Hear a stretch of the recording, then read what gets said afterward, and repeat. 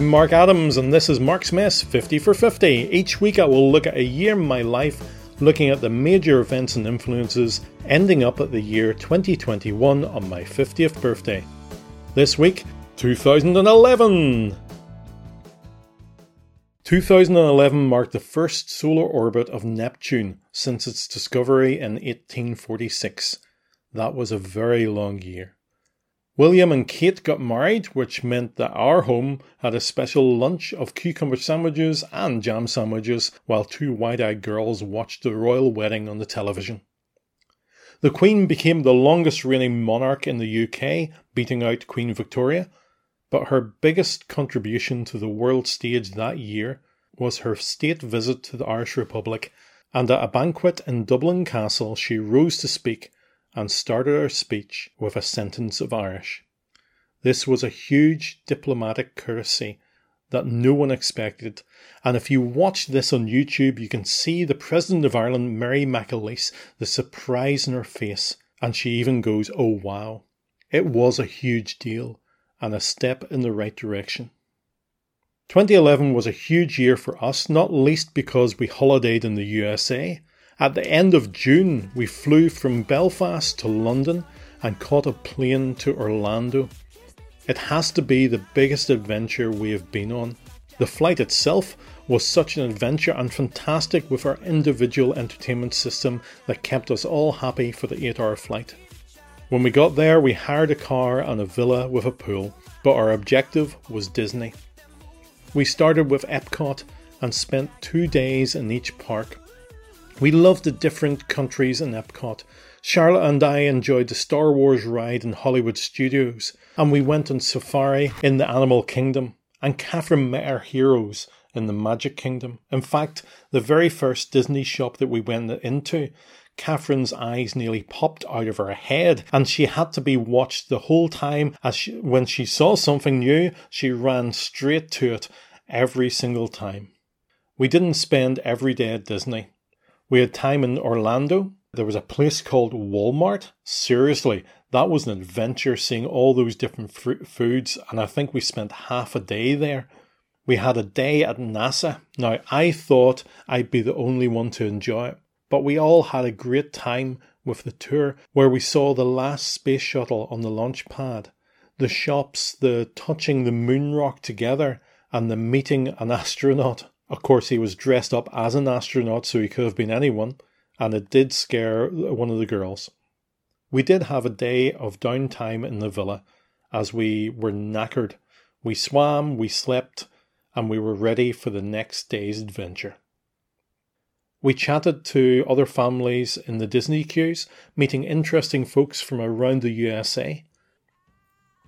Back home, my running was coming on well, and our church decided to enter a relay team into the Belfast Marathon, and of course I took part, running 5 miles. It was a great atmosphere. In work, our summer plans included an international team helping us for a week. This was the first time that I'd been on the host side of a team experience. We had some Northern Irish, several from Calgary, and 2 from Texas. They ran youth events, drop-ins, game nights. We wanted to hold children's meetings, but we didn't have a large enough hall, so we brought the meeting to the children, busing the team into the States where they had games, songs and Bible stories to the children and their families outside the houses. In some places there were 20 and in some there were 5. While it was a great week, I was there all day, every day, and I was very tired. Guess what? While I was away, my family got a dog. Yep, Scooby had come. You may think that is great, but remember that I'm allergic to dogs, so not as much fun. Okay, so it really is fun, and Scooby is great.